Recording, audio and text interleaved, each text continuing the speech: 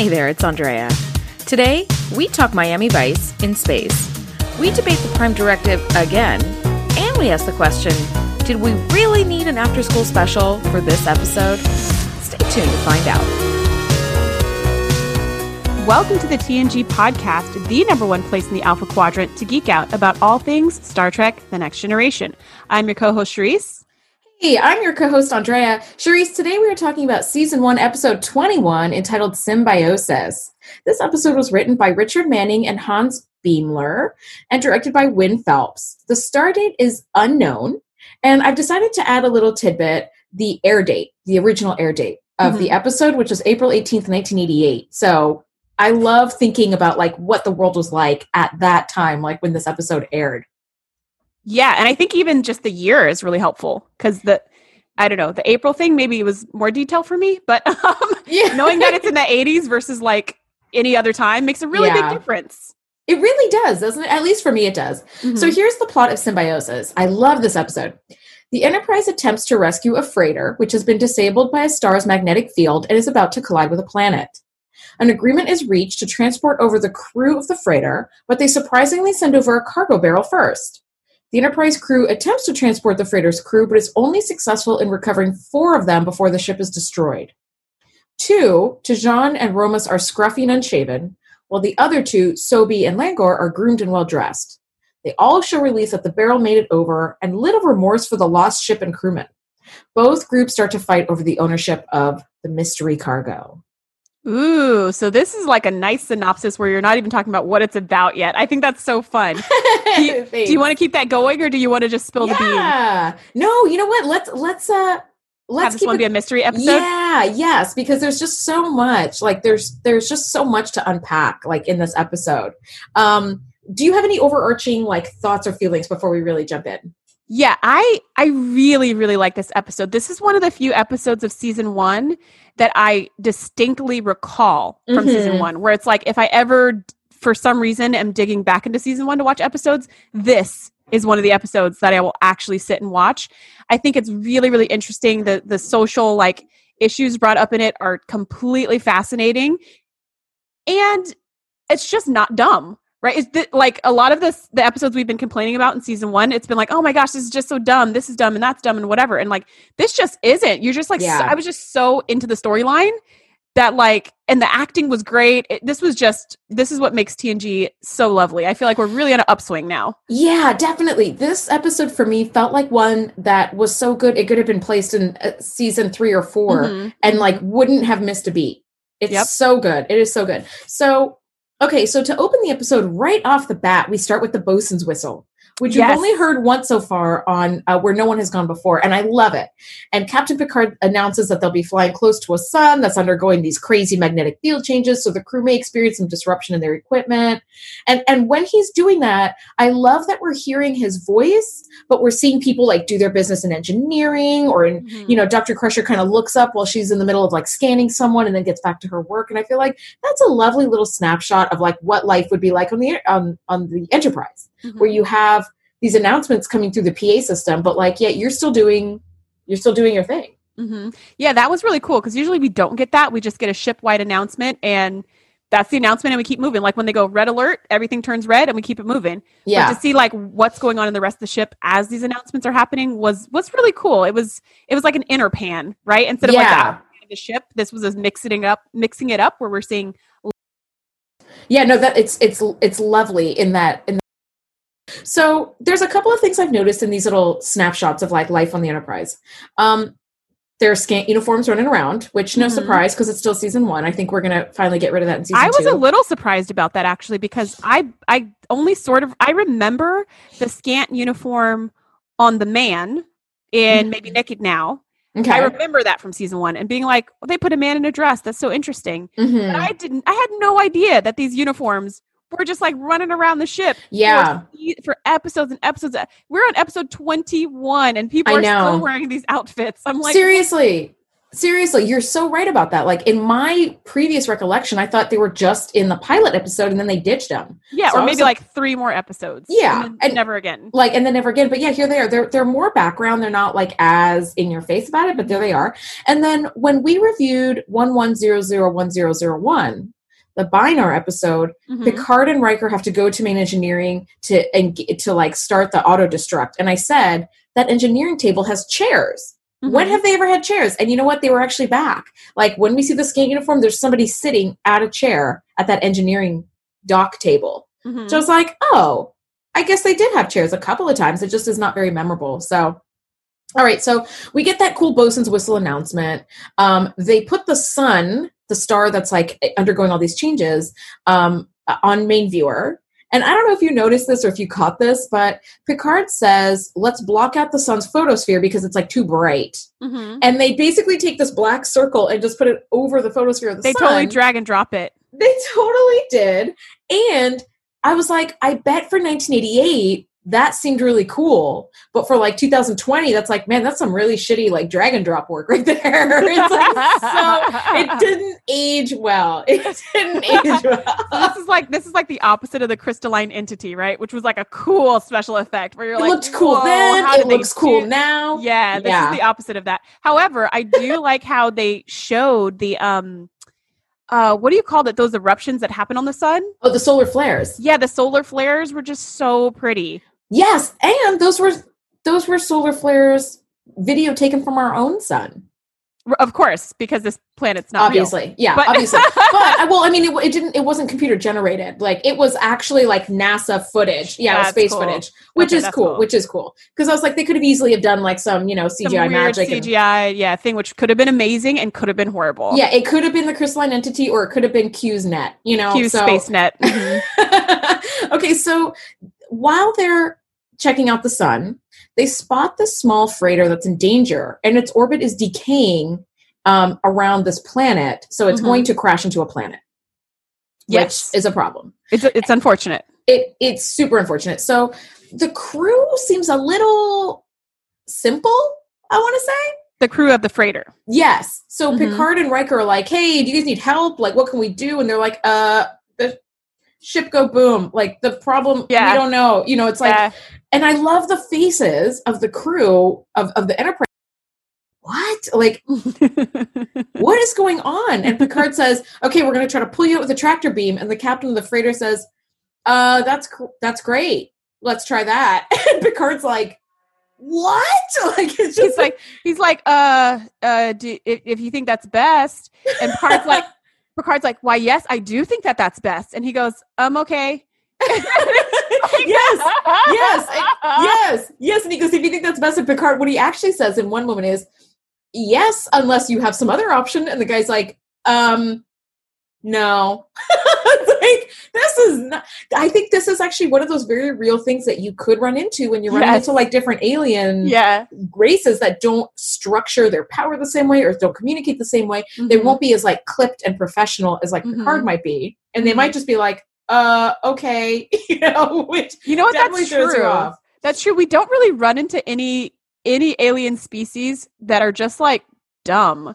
We don't really run into that on TNG now that I think about it. Any species where they're just like totally like nonsensical, like no, where they, because that would be so comical that I don't think it would fit in the dramatic storyline of the show. Well, there is that one race that kidnaps Geordi. Remember, they like kind of pretend to be stupid, and Geordi's like, I'll beam over and help you, like fix your ship. And they're like, our ship is fast. And he's like, oh, okay, like I'm on my way. And once they have him, then they kidnap him.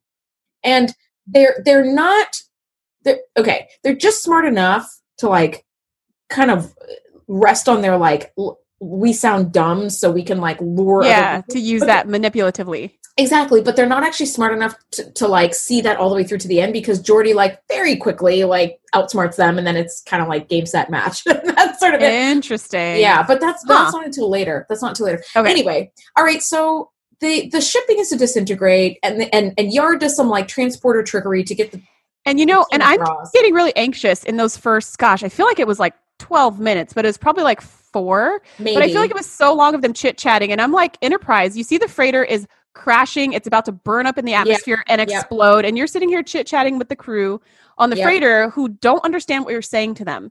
So how about you just save their butts, like pull them out? You know, it's like, we could use a tractor. And they're like, hey guys, do you want to use a tractor? Sure, we could use a tractor beam. Okay, let's use a tractor. Just like freaking just like do it. They're engage. Engage, right? And then you it's literally have a word for that. Just engage. Yes. And then they're like, oh, the tractor doesn't work because we're too close to this and the magnetic whatever. They're like, do you guys have any? Okay, you guys, your coil's not working. Can you repair your coil? They are literally about to die. We have like a ticking time clock here. Like all of that was making me so anxious. I was somebody make a effing call. You know, I so agree with you on that, especially when Yar was already like in the transporter room doing her magic. And she's like, go to your transport pad, engage this. And they're like, let me ask and see if anybody knows how to do that. And then there's like 4 seconds of silence and you're like, come on, right? Because of course, Worf is like, external hull temperature, 10 million degrees. And you're like, oh God, just hurry. But they managed to beam like goldy, coppery canister barrels. Mm-hmm. And they're like, what the F? Like, where are the people? So then, you know, Riker quickly says, like, beam that to like a cargo room. And then let's just get these people. So there are 6 crew members. 2 of them don't make it. And miraculously, 4 of them do. Through this crazy energy storm and magnetic whatever, they managed to get through. And Yar's just like, if you would have just beamed yourselves instead of your cargo wasting precious time, we could have saved everybody. But it seems like Yar's the only one who cares about that. I feel like the Enterprise is the only one who cares, and they care very briefly, where they're like, man, nobody seems upset about the fact that you guys lost 2 crew members, but they're also not that upset that 2 crew members are, which I guess it's hard to be upset about somebody you don't know. The 4 come aboard. 2 of them are like very well dressed, and 2 of them are like ragtag looking, and they're speaking really disheveled, and they have like that very basic language. And so the 2, T'Jon and Romus, are like, did our cargo make it? And Riker's like, yes, but we couldn't find like the pattern to lock onto the other 2 crew members. And they're like, but the cargo made it, right? It's like, how are you guys not upset that you lost 2 lives for literally no reason? That's what everyone's wondering. And that's what gets revealed later. Why you're not upset? Why nobody cares that those 2 people died? Yeah. Literally nobody cares. Mm-hmm. So they want to see the cargo immediately. And it becomes very quickly apparent that the well-dressed and the not well-dressed groups kind of have a little beef with each other. And they start arguing about who the cargo actually belongs to. And we see this really cool effect where they attack each other using like internally generated electricity. Which was super cool. And I love so cool. I love that Tasha has to like shoot one of them with a phaser, and she's like, behave. Zap! Yeah, she goes, behave yourselves, gentlemen. Yeah. It's just like, okay. A little dominatrix Yar coming out there. It totally was. That was like, you know, that sums up like the faces that Riker and Yar made when they saw them like electrifying each other. Yeah. The faces they were making the whole episode up to this point where they were just like, who are these people? Who are these people? And they started electrocuting each other. And it's like, what do we do? And then Yar, you know, faithful Yar shoots somebody. That's her job. So she shoots somebody, and then they're like, all right, we're good. You know, Yar would make an excellent police officer in this day and age. She just shoots first, asks questions later, and then has 0 repercussions for killing people. She would make a great American, just in general. Because I think that's how we roll. Yep. You know, we're just like, danger, scary, kill it. Oh, wait, who was that? Yes. I thought it was a burglar. I guess it was my friend coming in the door. An innocent person? Yeah. Okay, we'll put you on administrative leave so you can go on vacation with your family while we deal with this mess. Anyway, so there is this great hallway scene where Yar and Riker are walking out of the cargo hold once they sort of like cool the situation down. And they're walking sort of back to a turbo lift to get to the bridge, I assume. And Riker and Yar are having this back and forth about like, have you ever seen an alien race that generates electricity? No. What do we do with it? Can we disarm them? How do we keep them from creating a ruckus like on the ship? Like these are all very valid questions that you would have to ask as like chief of security. I thought, you know, Yar is finally becoming like useful other than just being like a gun.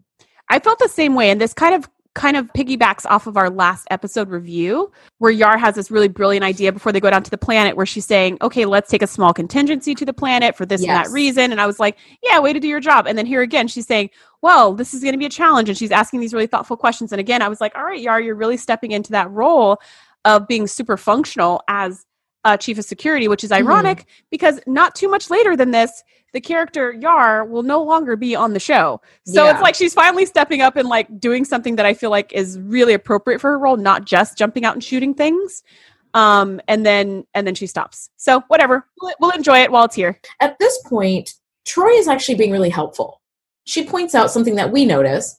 None of the aliens seem upset about the loss of the 2 crew members, but she does also say, like, the cargo barrel is a tremendous source of anxiety for them. Mm-hmm.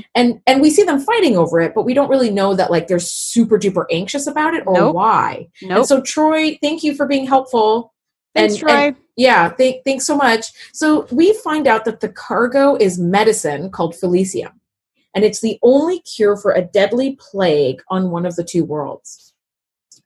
Bum, bum, bum. I mean, that in itself was like, this is why they're fighting so fiercely about who owns the cargo. Because one group is saying, we paid for it fair and square, so it's ours. And the more well-dressed, they're called the Breccians. The Breccians are like, well, your payment blew up with the ship, so you haven't actually paid, so it's ours. And I don't know, what would you do, Charisse, if you were in that situation? If you had realized this is medicine, and the Onarans, the like simpler people, need this to cure a plague, and the Breccians don't want to give it up, what do you think? What would you do? What would I do being a member of Starfleet? Is what you're asking? Yes, because we've got like we've got 3 sides of this die here, totally. I guess. Totally. It's a really challenging situation, and I like how Picard was really careful and diplomatic in his treatment of the situation, because he was really honoring the Prime Directive. And like, how do we, we're trying to save lives. That's why we beamed you guys off the ship before it exploded. But how do we not interfere in your cultural customs and your relationship with one another as neighboring planets, right? Like, it's not my job to get involved with your conflicts. I just want to save your lives and kind of send you home. Yeah. So it's a really difficult position to be in. I'm not sure what exactly I would do. Beverly is obviously the voice of kind of, I think, the audience in this. She's the voice of like, no, this is right and this is wrong and da-da-da-da. And in this like rare moment, we have a rare moment for season 1, we have Picard saying, no, we can't push our beliefs on other people, which I appreciate, because that's what makes Picard like so lovely, such a wonderful leader moving through all the rest of the seasons. However, so far in season 1, it's just been like every other culture they encounter are dumb and backwards and primitive unless they conform to Starfleet's way. Yes. Right? That's been like so many episodes of season 1 has been that like our way or the highway. And so I actually appreciated that this wasn't such a clear cut and dry our way or the highway. And they actually had a conversation about it. Like, how do we approach other cultures? Yeah. I mean, I think it's a fair discussion to have. However, at this point in the episode, we find out later on that the Felicium is not what it seems. But at this point in the episode, I'm like, if it's medicine that cures a deadly plague, I'm sorry, we can't be party to like mass death because we didn't act to like save these people. You guys can figure out payment some other way, but people shouldn't be dying for it. Like, that's what I think would make me not good Starfleet, because I'd be all about like, no, we're giving the medicine to like the people who are dying, period. Like, I don't care about beliefs. Right. And so that's the challenge, is because it's not Picard's medicine to give. So it's like you coming into a conflict with 2 adults. Like, you walk into a room, 2 adults are fighting over an object, right? And they are both claiming to own that object. And you come in and say, I'm going to take that object, give it from person A and give it to person B. And that's how it's going to be. And it's like, you're not their mom. Like, you're totally, you're a third party. You're a peer. You're not their parent. You're not in charge of them. You have no, so it's like, that's like, that'd be totally like not cool. Right. I really align with Dr. Crusher, where I'm like, people are dying, right? Like, I'm all about like, who cares? But you're right. Like, we're not, the whole point of the Federation is not to be the intergalactic police, even though they totally are. But that's not the point. So, but here's something interesting. When Picard, when the Onarans mention that all of them carry the plague from birth, right? And this medicine, the Felicium, is the only thing that keeps their symptoms at bay, Picard very intelligently assumes that if they are born with the plague, they must have brought it on board. They could have brought it on board the ship. So that was smart, because he's like, oh, we need to do medical scans to make sure that you didn't infect the whole ship. Thank God they didn't go with the virus subplot.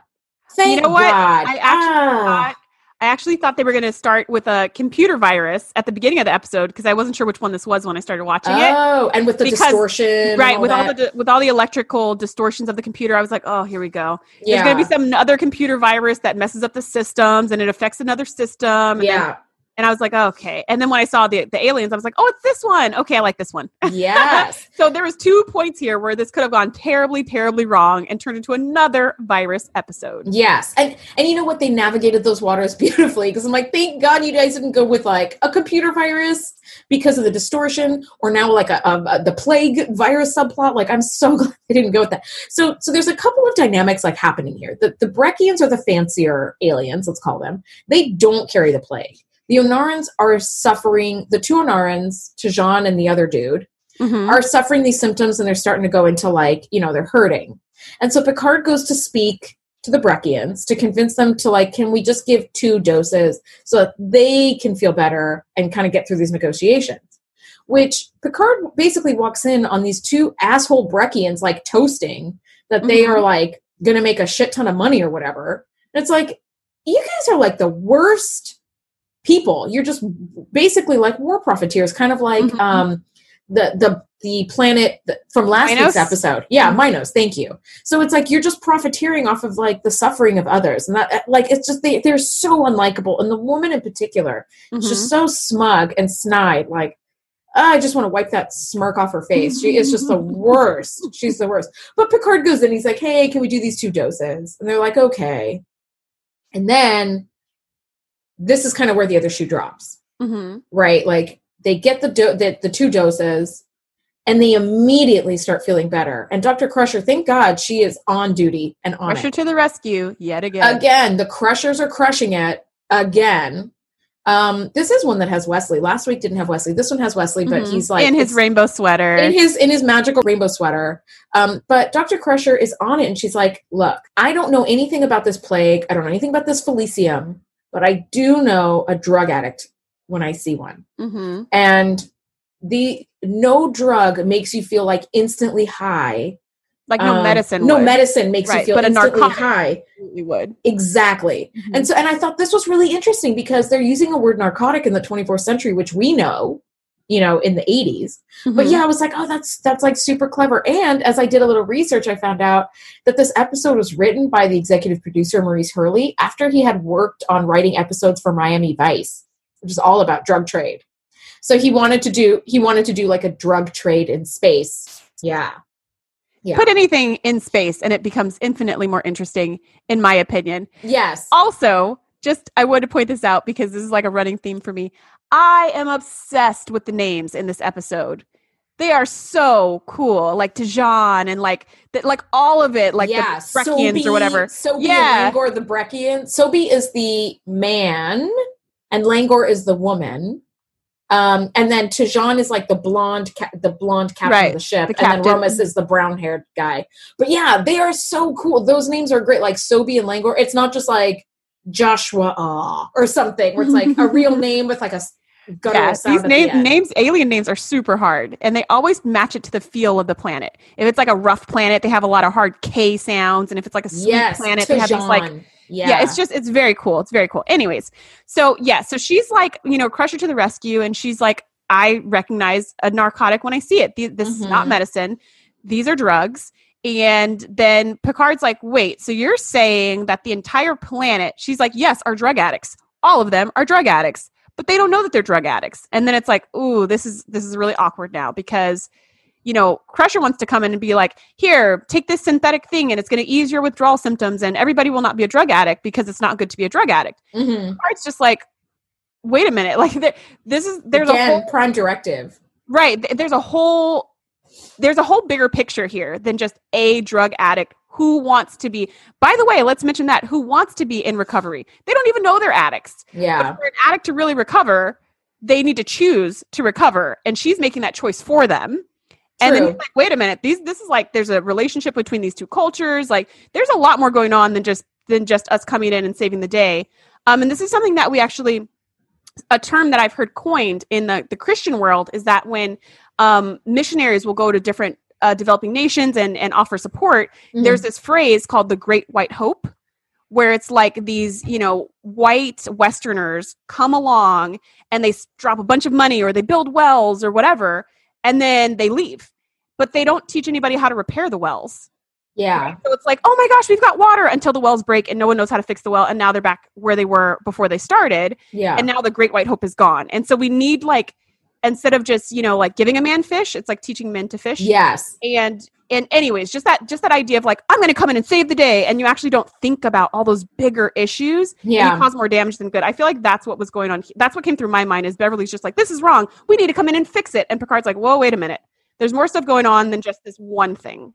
Well, yeah, and there's a lot of layers to this episode that all kind of drop at once. As soon as Dr. Crusher realizes that the Felicium is a powerful narcotic, we start getting all this background information. And very conveniently, Data's like, hey, I found a whole bunch of stuff in the database. Which he didn't find 10 minutes ago when they had asked him when the freighter was crashing. But whatever, and also he's a computer, so he should be able to access it instantaneously. But whatever. Data's allowed to have a slow day. But, even technology has hiccups sometimes. But this is what we basically find out right off the bat. On Breccia and Onara, they had this kind of deadly trade plague going. Yeah, they had this trade going between them, and they had this deadly plague on Breccia and Onara. And Breccians basically realized this Felicium was a plant that they could use as medicine. But if you continue to distill it and distill it and distill it and make it more and more pure, it basically becomes like cocaine or speed or whatever. And then now you become completely and hopelessly addicted to it from birth, right? So the Breccians were able to very quickly realize the plague has been wiped out, we're over it, and now we don't want to become hooked on this plant. But they very conveniently did not mention that to the Onarans. And so they created a trade for an equitable kind of way of life. Mm-hmm. So the Breccians don't know how to do anything at all. They don't know how to do fuck all except make this drug.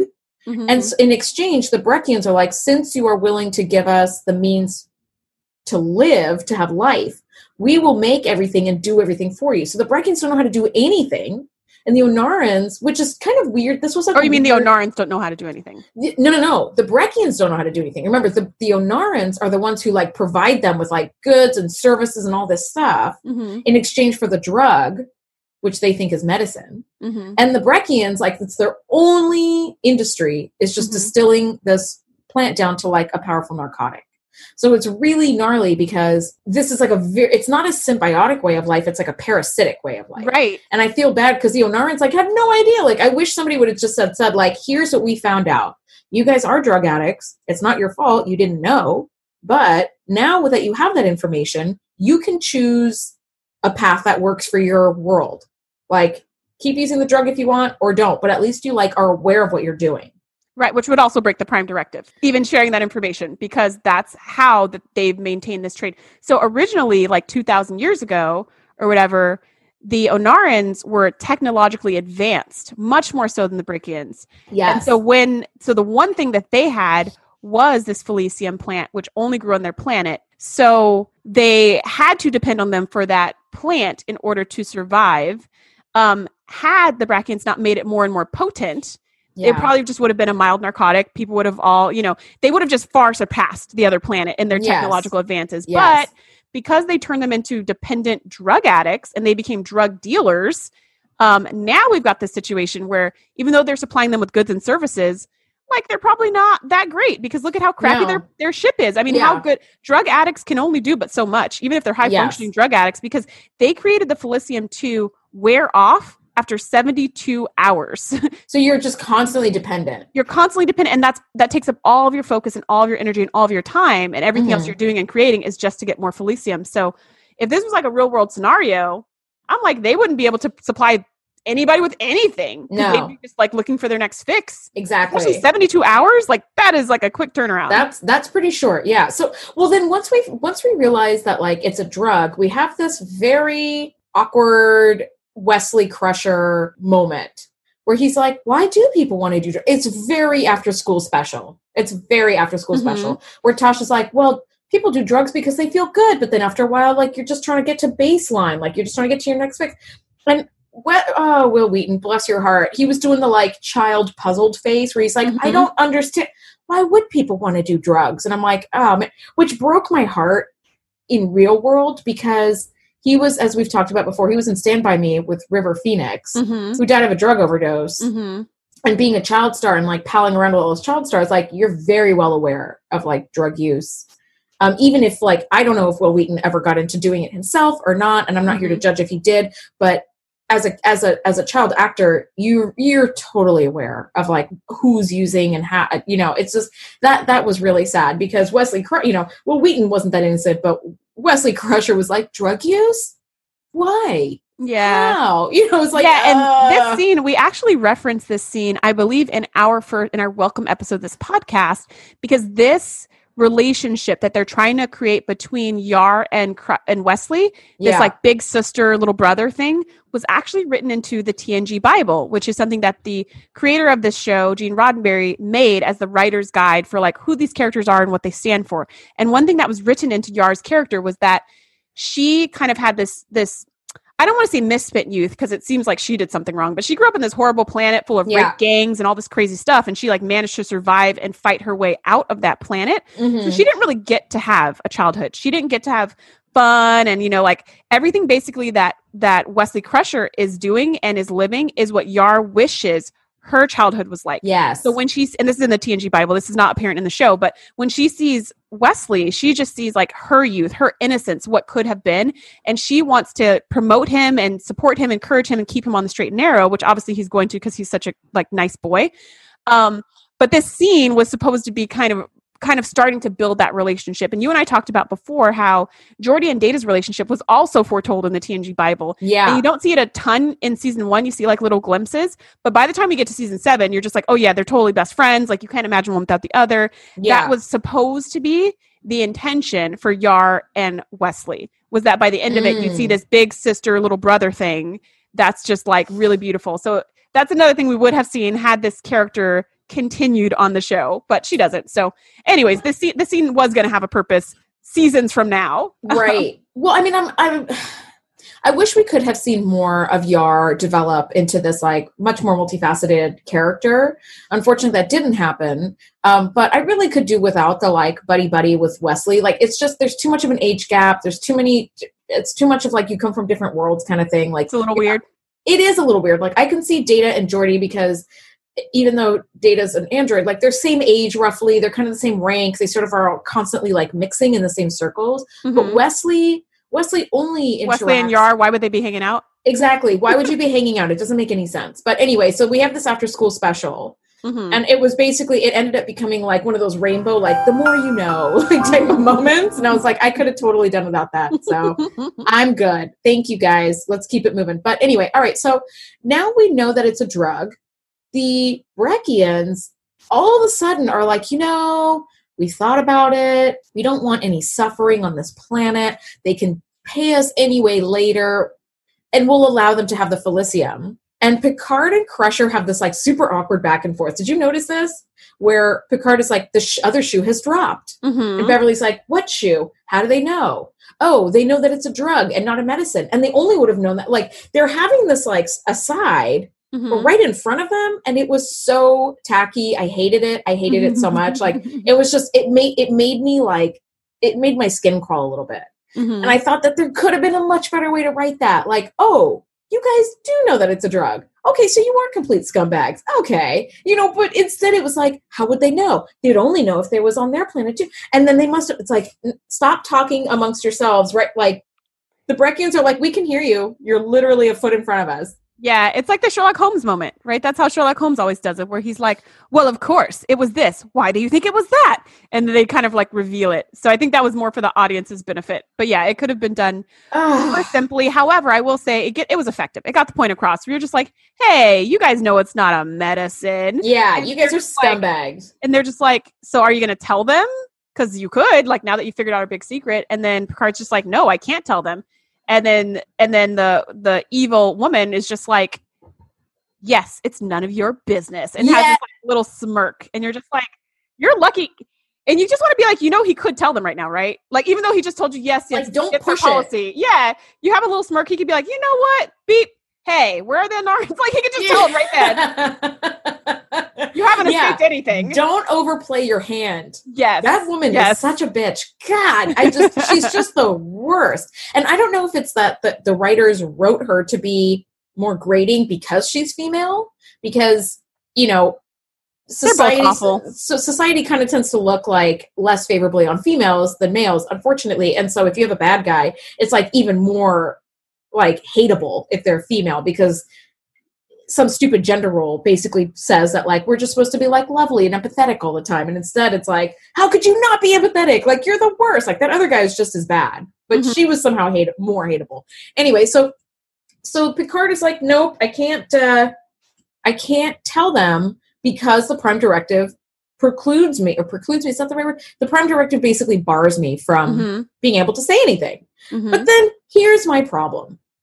In the final scene, the Breckians and the Onarans are preparing to beam down to Onara, and Picard allows the Onarans to take the Felicium, even though he knows it's a drug, but he does not allow them to take the coils to repair the ships. Right. So knowing that the trade, because the Onarans only have 2 ships, so the trade between the Onarans and the Breckians is going to be disrupted. The flow of Felicium is about to end. The whole planet's about to go into like massive withdrawals, and everybody's eventually the planet will start to rebuild itself. But I thought, okay, it was a just ending.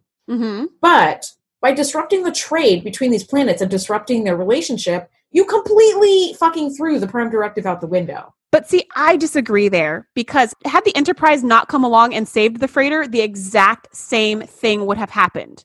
The freighter would have been destroyed. The Felicium would have been destroyed. They would have taken their last 2 ships. Like, they would have never gotten these coils anyways. I feel like he didn't disrupt anything. He just kind of literally left it as it was, because by giving the coils, now he'd be changing things, right? I mean, saving their lives, technically he did change things, but they break the Prime Directive to keep people from blowing up. They do that all the time. Yeah. But that would have still happened. Like, had the Enterprise not come along, the ship would have been destroyed. They wouldn't have gotten any new coils. They wouldn't have gotten any new trade. They would have, eventually those 2 derelict ships would have stopped, and they would have still been in the same position. Oh, you're so right. I feel like he didn't do anything wrong. He just decided to not help enable them. That's what he chose to do. And the evil guy had that complaint, right, where he was like, you just, you can't interfere, yada yada yada. Like first he was like, they were like, she was like, yeah, it's none of your business, like what we do. But then when he said, no, you're not taking the coils, like, you will have to figure it out on your own. You will have to repair your own ship. You'll have to figure that out on your own. And then the evil, Bracken was just like, well, that's not fair. That's not right. Like, you have to help. And then he said, well, you didn't have a problem with me holding the Prime Directive when it was in your favor. Yeah. Now that I'm holding the Prime Directive and it's not in your favor, now you don't like it. But you know what? The Prime Directive is the Prime Directive, and this is what it is. So I feel like he just chose to stay neutral with both ways. And he said, too, to Beverly, like, the second they agreed to give the Felicium, my hands were tied. I couldn't say or do anything because that was they traded, like, they wanted to trade. Yeah. I have no right to interfere in their trade. So by not giving them the coils, I am choosing to not interfere in their trade. Their trade will continue as it would have if we hadn't come along, or will not continue. That's a really good point, because I saw it as, you are disrupting their trade. Everything's about to be thrown into flux because of a decision that you're making. But I could really see, though, that was going to happen anyway. I always feel like I always have these really strong opinions, and then somebody's like, oh, but this one thing. And I'm like, yeah, you're right. So I don't know how strong those opinions actually are. Maybe my convictions aren't worth jack shit. I don't know. But but I could see that. I do think, though, if you know that this planet is going to go into these massive withdrawals, one of the things that Dr. Crusher says is we can give them some sort of synthesized stuff that basically like eases their withdrawal pain, so that the entire planet can kind of like move on, but without like being in this like horrible, God knows how many months of like turmoil that's going to be, or weeks or whatever. I don't really know very much about drug addiction because I've always kind of stayed away from that sort of world, but you're about to throw this entire planet into turmoil. Like, you couldn't do anything to ease their suffering. Like, that seems heartless. Like, you could say, like, hey, we've got this like short-term stuff that you could take, and then that would just kind of ease them off the drug addiction. But then it would also be like, hey, we're not going to give you coils, but we're going to give you some synthetic Felicium. Like, that would not be like, the Breckons would not be okay with that either. It wouldn't work. But I also see, though, like, Dr. Crusher's desire to help. To help, because they don't have to go through these terrible pains and withdrawals. Right. It's like I had to have an emergency root canal recently, which was like super traumatizing. But, if they say like, well, we have this anesthetic, so it would help you or not, I'm like, no, give me the anesthetic, because I'm not doing a root canal like without anesthesia. There's no way. Yeah. Right? The only difference in that metaphor is that you're like, I need a root canal because I have a very painful infection. And oh, look, I have the choice to get anesthetic or not. Yeah. Versus this scenario where the drug addicts don't know they're drug addicts. Yeah. They think they're dying from a plague, and the drug dealers are telling them that this is medicine. So their anxiety is not from getting a fix. I mean, it's from getting a fix physiologically, but even Picard said it. He said it's psychological. Like they literally think this is their only way to survive. And you'd be making the choice for them. You'd be like, with the knowledge I have, I'm going to fix this for you. Yeah. And I honestly think like, because they don't even know they're drug addicts, they don't even know that they're going to go through withdrawal. Like there's a lot of stuff that they just don't know. Yeah. They need to be educated on that they probably wouldn't believe, because for hundreds of years, this is challenging their belief, their fundamental belief system that's been in place for hundreds of years. Yeah, that they think they need it to survive, which is... Yeah, and so I honestly think that the withdrawal pains, which could last for days of just, agony and all of that, is how they're going to learn, right? When they come out, because they're going to be convinced that they're literally dying because they've been told their whole lives that you're going to die if you don't have this thing. So they will think that they're going to die, and then they'll live. And then they'll start asking the questions, wait a minute, what's going on? Yes. See, I would just so love to go back and do like a Where Are They Now of Breccia and Onara. Because once Onarans realize what's up, they're not going to be too happy with Breccia, and Breccia is not going to get any more goods and services. And then Onara is going to rebound with their technology pretty fast. Uh-oh. Yeah. Now the Breccians, who were just, maybe they're going to have a come to Jesus moment where it's like, maybe we shouldn't have been complete dicks for hundreds of years. Yeah. And now they're going to be like, shoot, now we need to reroute our industry to do something else to take care of ourselves. Because that planet, I imagine if we were to predict, Onara is going to rebound technologically very quickly once they're not drug addicts. And Breccia is going to fall into complete disrepair. And they're going to basically... They're going to basically have like a Stone Age all over again, where they're going to have to start all over again and learn how to like build their. So both and potentially a war. Both planets will have to rebuild and will have to be rebuilt, and potentially a war between the two, of like right. Yeah, well, because if you think about it, once the Breccians or once the Onarans like are back on their feet and not depend on this drug, they'll be able to do whatever they want, build their spaceships, and then they'll be able to just like take over Onara. And Onara will have no defense. Breccia will have no defenses because they don't have any skills in anything other than this one thing. So it's very Where Are They Now would be so fascinating. I would totally watch that episode. Right. Well, I'm going to throw this out to our listeners. If you have a fanfic version of like what's going to happen once the Enterprise leaves, like 2 days later, 2 months later, 10 years later, or whatever.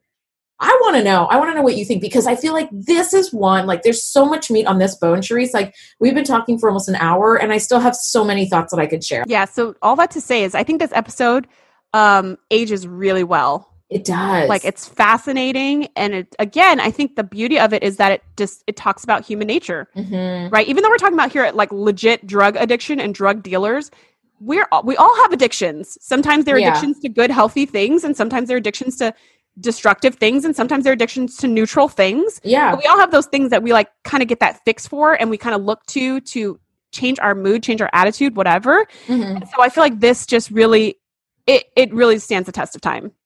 I agree. I think this is one of those like really wonderful episodes that just ages so nicely, Too Short a Season and Code of Honor. It's just, it ages like milk, it just doesn't come out looking good. Yeah. Those were just trash. It's just garbage episodes, but this one is such a good one. Like I really do give this one like an A+. Like I really do. This is a fabulous episode. It has everything that you want. It's got human nature. It's got Prime Directive. It's got all that kind of stuff. And you've got Dr. Crusher riding her Huffy around, like being on the high road, which I love. I love when she gets on her Huffy bike and rides around, because she's in a huff and she wants you to know about it. I love it. And they're like big questions. It's like, who could possibly disagree with Crusher, right? Like, it's just like, of course you would step in. Of course you do need to help. Of course, But then you have Picard playing that other side of being like, but wait, you can't just step in and decide how people are going to live and then just go ahead and fly away. Like, what the heck? you can't do that either. And you're just like, yes, we've imposed our will on you. And now we're going about our missions. Good luck, everybody. Yeah, like you can't do that either. And it's kind of like, okay. So I really like that too, that they're giving you something to like chew on intellectually. Absolutely. Yeah, there's like a moral of the story at the end, but not, it's just more for like the audience to kind of chew on instead of like specifically about the characters that are going through this like in that moment. Mm-hmm. Anyway, this episode is wonderful. If there's any that you like miss in season 1, we certainly wouldn't hate you over it, but like definitely check out Symbiosis. This is such a great episode. And I noticed that like with these episodes that we love and have a lot of like good stuff to talk about, I'm a lot less smart-assy and sarcastic because I don't have a whole lot to like rip apart, right? But it's just like, no, this episode just rocks. Like it's great. Okay, but then I feel like we've hit a high point because next week we're talking about season 1, episode 22, Skin of Evil. And that is like bottom of the barrel, right? Bottom of the tar-filled barrel. I actually don't remember this episode. All I remember is that I hated it. So when I rewatch it, I'll see if that's still true, which I have a feeling it will be. Well, thank you guys so much for listening and for watching with us. We love it. Oh, as an aside, we got like an alert that like our podcast is being listened to literally on every continent on the planet. So like we could not thank you guys enough for just checking out our little like dog and pony show, our teeny tiny little like Star Trek recap show. We love it. And we love you guys so much for listening. Yeah. And like it just made our whole like month. So it really did. Yeah. Thanks everybody for listening in. We love it. All right. We'll see you guys next week for Skin of Evil. Bye everybody. Bye. Thanks for geeking out with us. Be sure to join the crew at thetngpodcast.com to be the first to know when we do our live shows or host events exclusively for our members. We'll see you next time.